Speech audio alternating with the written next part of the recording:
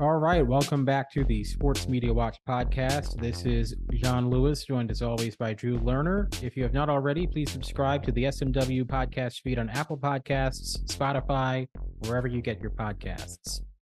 Let's dive on in today. We have no guest into the big rating story of the weekend, and that would be college football. So it's not really a rating story, it's a college football story, but everything in college football is about the media business and how the conferences relate to each other in that hierarchy. So Florida State left out of the playoff despite going 13-0, and Alabama got in despite going 12-1. Now, obviously, Alabama beat Georgia and lost to Texas, another playoff team. Florida State didn't have a win as good as Alabama's win, and even though they didn't have a loss, ultimately I think most people perceive Alabama as being the superior team, but we're not a college football podcast, so we're talking to the media aspect. I think people also suspect that ratings are a factor with the committee's decision making, and the ratings from the championship weekend bear out the decision to put Alabama in and not Florida State. And to be clear, Florida State is one of the top draws in college football historically. Traditionally, people like to watch Florida State, and viewership for Florida State's win over Louisville doubled Clemson's win over North Carolina in the ACC title game a year ago. So Florida State is a big draw. I don't know if all things being equal, Florida State is as big a draw as Alabama, but they are in Alabama's neighborhood. And so I'm not trying to diminish Florida State at all as a draw. I will say, though, Florida State had the least watched of the Power Five title games. Their win over Louisville, 7 million viewers. Very strong number, but the least watched of the Power Five games. Alabama's win over Georgia, 17 million. The college football playoff is a TV product. Alabama just got 10 million more viewers, albeit against less competition than Florida State did. We know Alabama's a bigger draw generally, and especially if Florida State is going to be compromised. And, I was actually watching live when Jordan Travis had that leg injury, and that was the end of the season for Florida State.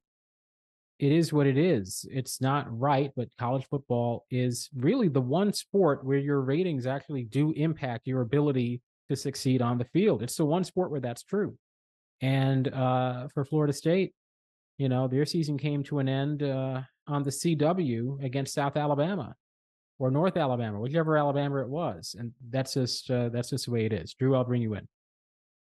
I don't really think I don't really buy into the conspiracy that those committee members making the decision on who's in or out of the college football playoff are actually at least consciously thinking about ratings or TV draw. This is probably something that maybe in the back of their heads plays a factor, but I think they genuinely are trying to find the four, as they have constantly said and that we've constantly heard the last few days, the four best teams, right? It's always been this debate, best or deserving. It's clear that this year they went with the four best teams, although it's hard to then rationalize that with the fact that Florida State was ahead of teams like Georgia or Ohio State at 5, 6, 7, right? That being said, I think bigger picture here, John, I think this is kind of existential for college football. How can we play a sport, have a team go 13-0 in a Power 5 conference, win all their games, right? Keep them out of the playoff. How can you get fans of teams that aren't in that top 5 to 10 range, the powerful teams that draw the biggest ratings? How can anyone outside of those fan bases buy in to watching this thing? I mean, I don't understand how anyone outside of Florida State, Ohio State, Michigan, and some SEC schools can care about this sport. I mean, there's no justice here, John. It's mind-boggling to me, and I think between all that and the transfer portal and NIL, it's all such a mess. It seems there's no justice in this sport at all. It's just pay to win. Nothing about it is appealing to me anymore. And I understand it's I think a lot of the viewership is probably just habit. We like football. Saturdays are for college football. We like to tailgate. The pageantry of it all is great. But when it comes to the on-field competition, I think the games are as uncompetitive as they've ever been. There's the least parity that there's ever been. And I just don't understand how this can be a sustainable product, even when we go to a 12-team playoff.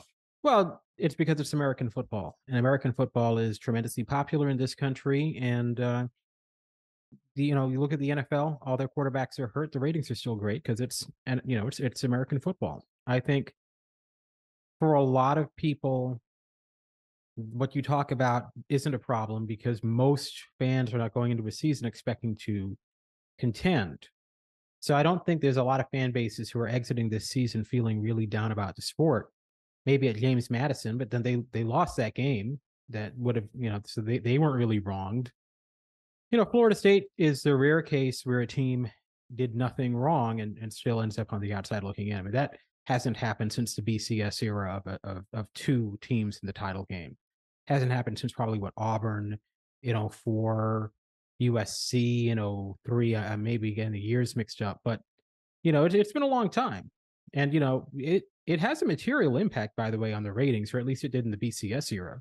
When you had Miami, Nebraska, people didn't think that was the right matchup, and the ratings weren't good. LSU, Oklahoma, the year that USC beat Michigan in the Rose Bowl and claimed a share of the national title, LSU, Oklahoma did not do well that year. So the fans do sometimes register their disapproval through the ratings, but it's just been a long time since we've had one of these happen. I don't really buy the premise that fan bases don't care about contending, right? These are, college football fans are probably the most irrational fan bases in all of American sports, right? Just look at how much money that even programs like, Mississippi State or, Illinois or, these non-traditional Power Five schools are still pouring hundreds of millions of dollars into their college football programs, right? They don't do that without the intention of eventually contending on a national stage, right? I know a lot of it's just keeping up with the Joneses, but like at the end of the day, these fan bases aren't paying all this money to be a 6-6 school and go to the Frosted Flakes Bowl or whatever. Yeah, but you take issue with your coach, your AD. You don't take issue with the sport, right? FSU is in the rare position of having to take issue with the sport. James Madison was earlier this year, and that does happen actually with some frequency. The NCAA is always wronging somebody. Michigan feels wronged. I don't see it reflecting on the sport just because there's always somebody to blame that's within your general sphere of control, particularly with teams that are just mediocre and have not been, kneecapped like some of these other schools have been. I kind of want to touch on a point that you mentioned earlier about the NFL and just, the fact that maybe this is sustainable just because it's American football, right? And, there's an unsatiated thirst for American football in this country that, there will just never be enough. I think what the NFL does right, or at least it's like the great con that the NFL pulls annually, is that all 32 teams via the draft or via free agency at the beginning of the year think at least on some level they have a chance to, contend or make the playoffs or do something better than what they did last year. I'm not sure that there's that same hope in college football.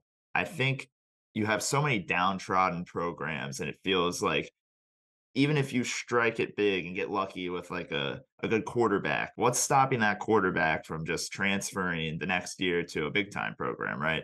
The haves and the have nots in college football, even within the Power Five, there's so much of a disparity there that I think long term people are going to get sick and tired of just being playing second fiddle to the big programs. And I just don't know if that's sustainable. Maybe with the new 12-team playoff, more teams will feel involved that they can at least contend to make a playoff spot. But even still, John, I just don't think long term that you can structure a sport how it currently is. I just don't think the competitive balance is there.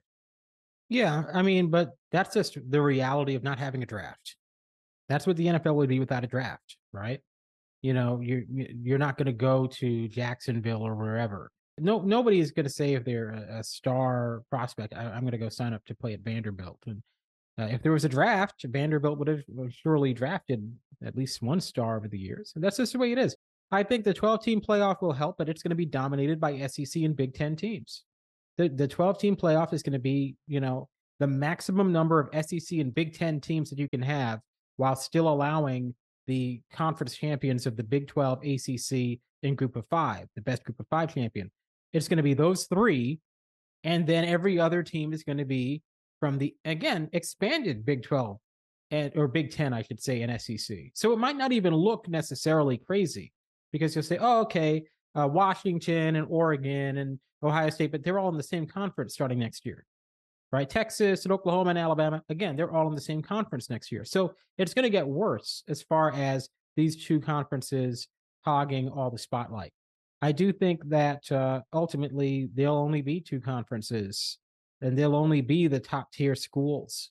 And if Florida State had been in the SEC, well, they probably would not have been in the playoff conversation. Let's just be real about it, because they probably would have lost a couple of games along the way. I know they went 2-0 against the SEC this year, but they beat LSU, and then they beat the North Charleston Low Gators, known as the Florida Gators.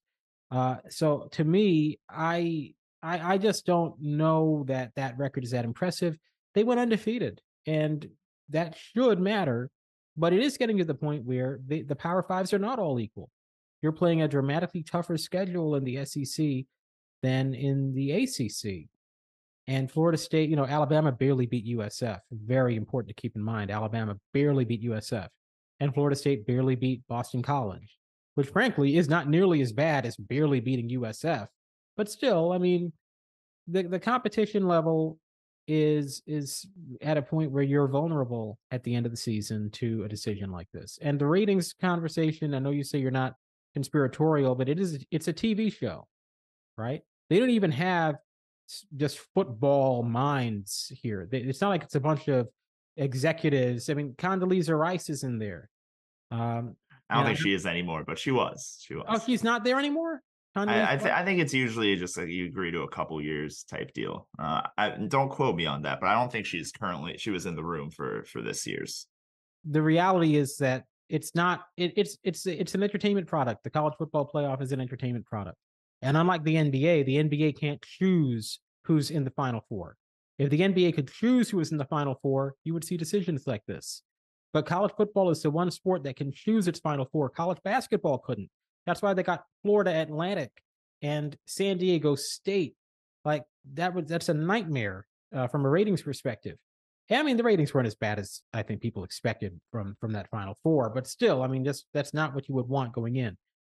So I think the committee chose with at least some understanding of what would be a better show. Maybe they weren't saying who's the higher rated team, but when you're talking about what's the better game, you're usually talking about what's going to be getting the better rating. Absolutely. I'm not going to contend that point because I agree. I mean, I think anyone that is looking at this objectively is going to say Alabama is going to give Michigan a better game than Florida State would. I don't think that's even a question. It's whether or not that people in that room consciously made a decision based on the entertainment product, which I'm not sure that's the case directly, but I'm sure subconsciously it certainly played a role. All right, let's move on to the National Football League.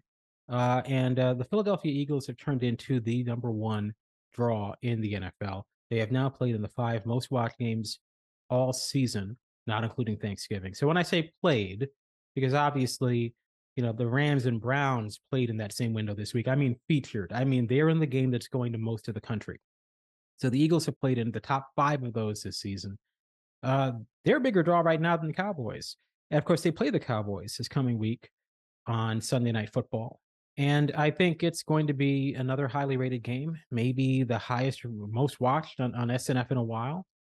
One possible fly in the ointment is the fact that Philadelphia lost badly to San Francisco, taking a little bit of the bloom off the rose. They didn't just lose, they got humbled by the 49ers.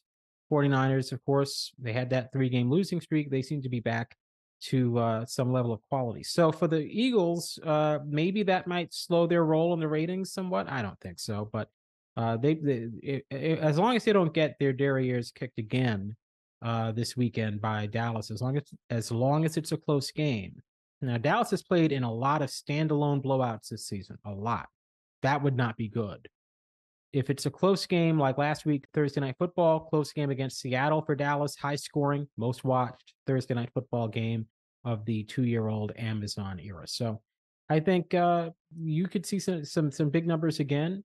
The real question, though, is as we head toward the postseason, uh, what is the NFL going to do with all these injuries? Because I mean, you kind of get the sense at this point it might just be a matter of time before it's Jalen Hurts' turn, right? I mean, think about all the great quarterbacks you've seen go down this season. Now, Trevor Lawrence last night, we're taping Tuesday. Joe Burrow. Josh Allen isn't injured, but he sure as heck isn't Josh Allen the same way that we thought. Or maybe he is actually. I mean, he kind of is, isn't he? The problems the Bills are having are all things we were talking about with him 4 years ago. But and of course Aaron Rodgers, who we all forget about. A lot of quarterbacks have gone down, and we're heading toward a postseason that maybe will evoke that 2017 year where it was what Case Keenum. We talked about this before on the podcast. It was Case Keenum, Blake Bortles, obviously Tom Brady, and Nick Foles, who ended up Yeah, being Super yeah. Bowl MVP. Right. And that was very similar, what's his face from Dakota, North Dakota, South Dakota. Oh, Carson Wentz. Thank you. Yeah. Yeah. So Carson Wentz, the Eagles were doing great. He got hurt, and it was this big letdown because he tore his ACL. And then, Foles came in and it was great. But you're not going to get that every time. And certainly you don't want to be dependent on backup quarterbacks not as a team or as a league once you get to January. So that to me is a concern. Yeah, definitely. I feel like we have this conversation every year around this time. And I think I forget what broadcast it was, but they did bring up a stat that in reality, we're pretty much on par or maybe even a little better than what the starting quarterback number at this point of last season was. So like through 13 weeks last season, I think there's actually more different starting quarterbacks than we've seen this season. But it does feel like a lot of the injuries this year have been more high profile. This is a real problem because the NFL, as we all know, is a quarterback driven league. The ratings have kind of dictated that as well. If you look at how the Jets have rated this season compared to, the counterfactual of them having Aaron Rodgers, I don't think I'm going out on a limb here by saying that their ratings have disappointed, especially considering how many national window games they've had. I did want to get at John. So generally speaking, I think the conventional wisdom with the NFL is that the ratings start out strong. Then in the middle of the season, they kind of take a little bit of a dip, and then they come back strong at the end of the season. Has that trend continued this year? Are we starting to see that apex for the end of the season these last couple weeks? Well, yeah, I mean the numbers have certainly heated up uh, in the last 2 or 3 weeks. Thanksgiving plays a big role there, but so yeah, obviously you're seeing much stronger numbers down the stretch. The five largest audiences of the season have all come dating back to November 20th, which was the Eagles and Chiefs. If you want to go back further, the seven largest audiences are all since October 15th, which is a little bit more of a time period, but the past 6 weeks. The NFL, it's building to its climactic moment of the season, right? And December is always a great month for ratings if you've got the right teams involved and the schedule works out. So I think it'll be great down the stretch for the NFL. The Bills not being great is not ideal, but they're still good enough. They're in the playoff hunt. You know, uh, Certainly they got rid of one of those Patriots games. We had talked about the flex possibility. They got rid of that. Very important. And put the Eagles in there on Monday Night Football coming up. There's still some dogs like New York, Green Bay coming up this week on ABC. I wonder how that will do compared to the Tennessee Miami. Because I mean, there's two games at the same time, and Tennessee Miami is not necessarily the most exciting, but compared to having to sit down in your home and let the New York Giants in there, I mean, come on. So I think, yeah, the NFL I expect to to have a nice climactic finish and get to some more really strong numbers the rest of the way. And there's still the Christmas games as well. So the Christmas Day slate, John, we have Raiders Chiefs at 1 p.m. Giants Eagles is the 4:30 game, and then to cap it off at night, it is Ravens and 49ers. Yeah, and that's a solid lineup. The Giants, obviously, I'm sure the NBA is quite glad the Giants are there, even though the Eagles are the top draw in the league. New York, assuming it's not a very good game, should give the NBA a little bit of a reprieve with their Lakers Celtics game. But other than that, very strong lineup. Ravens Niners could be it's a massive game. That's an excellent conclusion to that lineup. They have Cowboys Dolphins the previous night. Christmas Eve is usually bad for ratings, but that's a very tantalizing game. I'm surprised that's not a Christmas game, Cowboys Dolphins, as opposed to Christmas Eve. And some other matchups down the stretch. I mentioned Cowboys Bills and Eagles Seahawks in week 15. You have, Bengals Chiefs was supposed to be one of the top games of the year down there in week 17. Obviously, the absence of Joe Burrow will be a factor, and that game probably will not do as well as it could have done. And then, of course, we have no idea what Week 18 will bring, really. So really, I think the games I'm sorry, Week 17, Lions Cowboys on a Saturday night, leading out of the Florida State Georgia Orange Bowl. So that'll be Mm. a nice big number. Even though it's on a Saturday night, Lions Cowboys is a really good Week 17 game there. So there's a few games that I expect to pop the rest of the way. Obviously, this week with Dallas and Philadelphia will be quite strong. Bills Chiefs is this week too. The NFL is not playing around this Sunday with some nice matchups that usually draw. A lot to look forward to the rest of the NFL season. Certainly expecting some big numbers from some of those games, especially as we get later in the season. All right, let's finish up, John, with some quick hitters. I know we wanted to talk about the NASCAR media rights Yeah. deal that was signed in the past week. We haven't gotten a chance to discuss that yet on the pod. So why don't you lead us through how that deal is looking? Well, one of the more interesting, deals that we've seen. And it's interesting because you don't often see, so obviously, the strain of trying to reach a deal. NASCAR thought they'd be able to announce this in September, but they were having a very difficult time selling that mid-season package of races. They wanted to sell a 6 race package because they knew they couldn't just run it back with NBC and Fox alone. They needed a third partner, but they could not get the money they wanted from that third partner for a 6 race package. So they had to expand it to 10 races, still no takers. So they had to basically, instead of one 6 race package, they had to create 2 5 race packages to get the kind of money they wanted. And the other side of that, NBC and Fox, I obviously were amenable to cutting back on their inventory. They were going to have reduced inventory anyway. But now, you're expanding. That's 2 extra races you're losing. The very interesting thing to me, those races were taken from the broadcast network portion of the schedule because FS1 and USA Network are not seeing a reduction of any meaningful number in the amount of races they're going to be airing.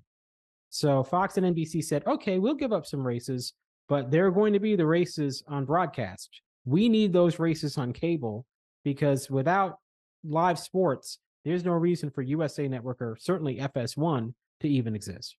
So NASCAR has created a deal that has marginalized its over-the-air presence like we have not seen since the old days.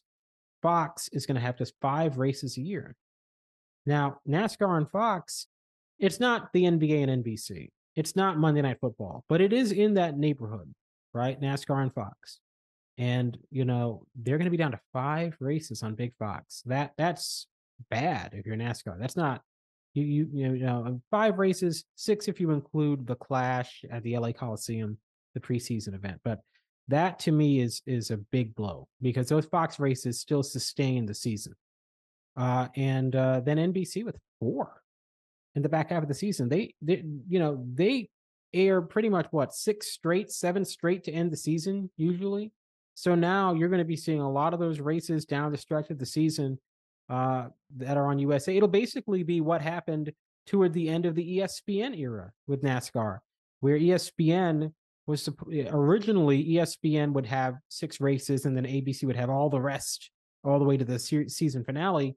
Then at around 2011 or so, they changed it to where ABC was hardly airing any races at all, and they were almost all on ESPN. And now NASCAR is right back to where it was. I know that NASCAR wants these races on broadcast TV because, I mean, I think they've been open about that. But in order to get the money they want, they had to sacrifice reach for money, right? In order to get the rights fee that they wanted. So, what does that mean for everybody? Well, one, it means the networks are still prioritizing their cable outlets over broadcast television. They're still prioritizing cable, and everyone has overlooked cable. It's all broadcast TV and over the air. Well, if the networks want cable, then there'll be cable, right? I mean, the networks are the ones paying all this money. So to me, if you look at, say, the NBA, we all assume ESPN will keep the rights, but we also assume the NBA will have a greater broadcast TV presence. Maybe a year ago, if this deal was being negotiated, the NBA would have had more of a say in that regard. But if it turns out that the NBA has less of a broadcast TV presence in the new deal, I hope that doesn't happen, but I wouldn't be stunned. The leagues are not in a great position vis-a-vis the networks as far as clout right now. Uh, you know, I do think that the NBA will still get its money if NASCAR got a 40% increase in rights with its ratings being what they are. Then yeah, I think the NBA will. I mean, I wouldn't sign my life away betting this, but my expectation is still that the NBA will at least double its current rights fee. If NASCAR could get a 40% increase, then I mean, what are we talking about, right?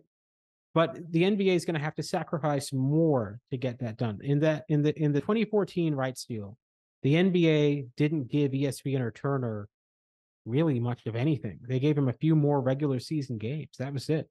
There were no new packages. There was nothing exciting. It was, you're going to keep everything you already have, but you're going to pay us way, way more. And that was the way things were in 2014. Well, the NBA, I think, is still going to get paid way, way more, but they're going to have to give up a lot to get there.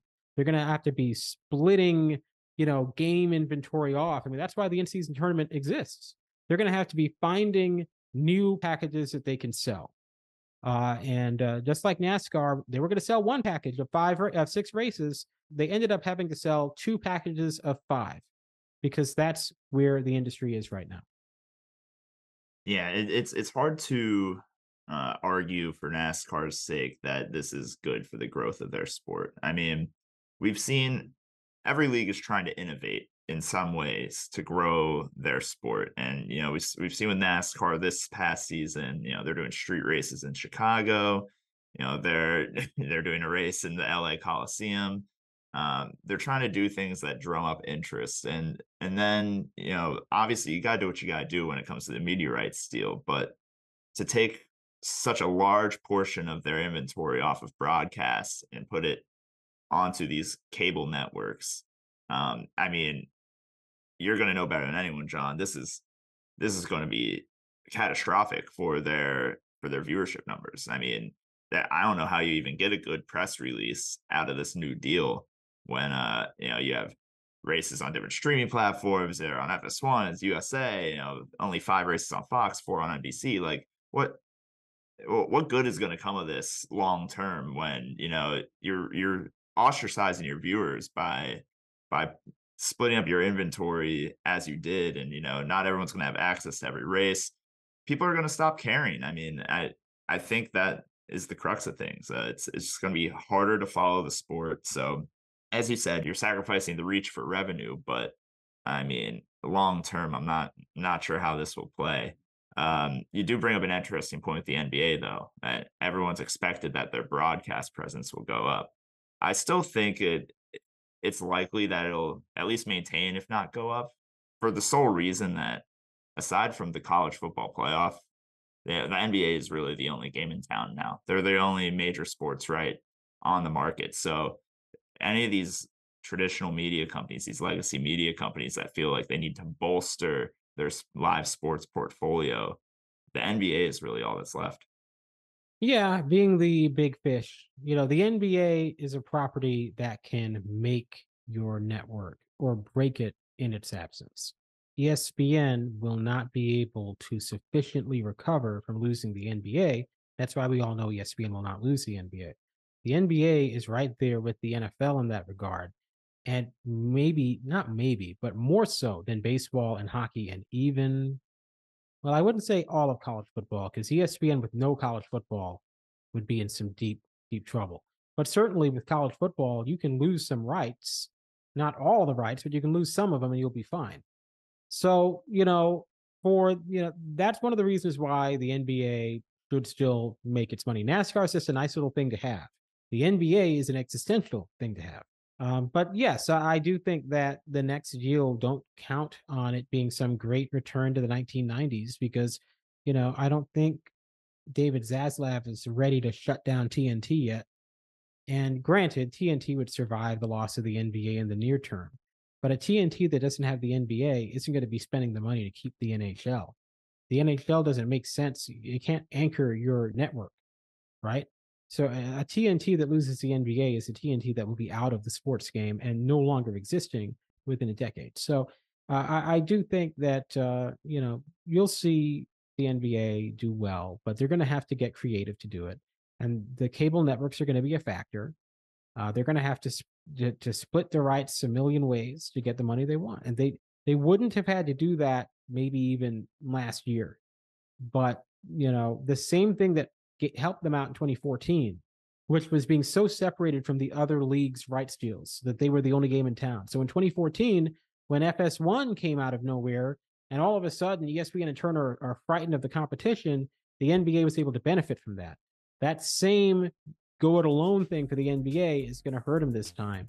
Not necessarily financially, but in terms of not getting the kind of deal that they might have otherwise been able to get. All right, that seems like a good place to end it, John. Why don't you close us out here? That'll do it for the SMW podcast this week. We'll be back next week with more sports media talk. Thanks.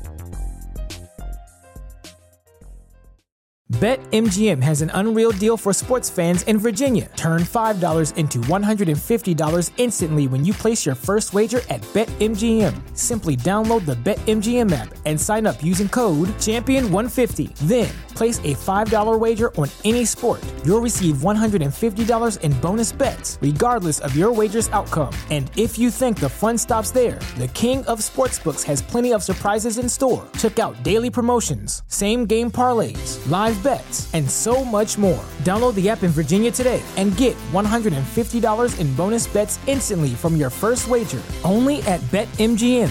BetMGM and GameSense remind you to play responsibly. See BetMGM.com for terms. 21 plus only. Virginia only. New customer offer. Subject to eligibility requirements. Rewards are non-withdrawable bonus bets that expire in 7 days. Please gamble responsibly. Gambling problem? Call 1-800-GAMBLER. Promotional offer not available in Washington, D.C.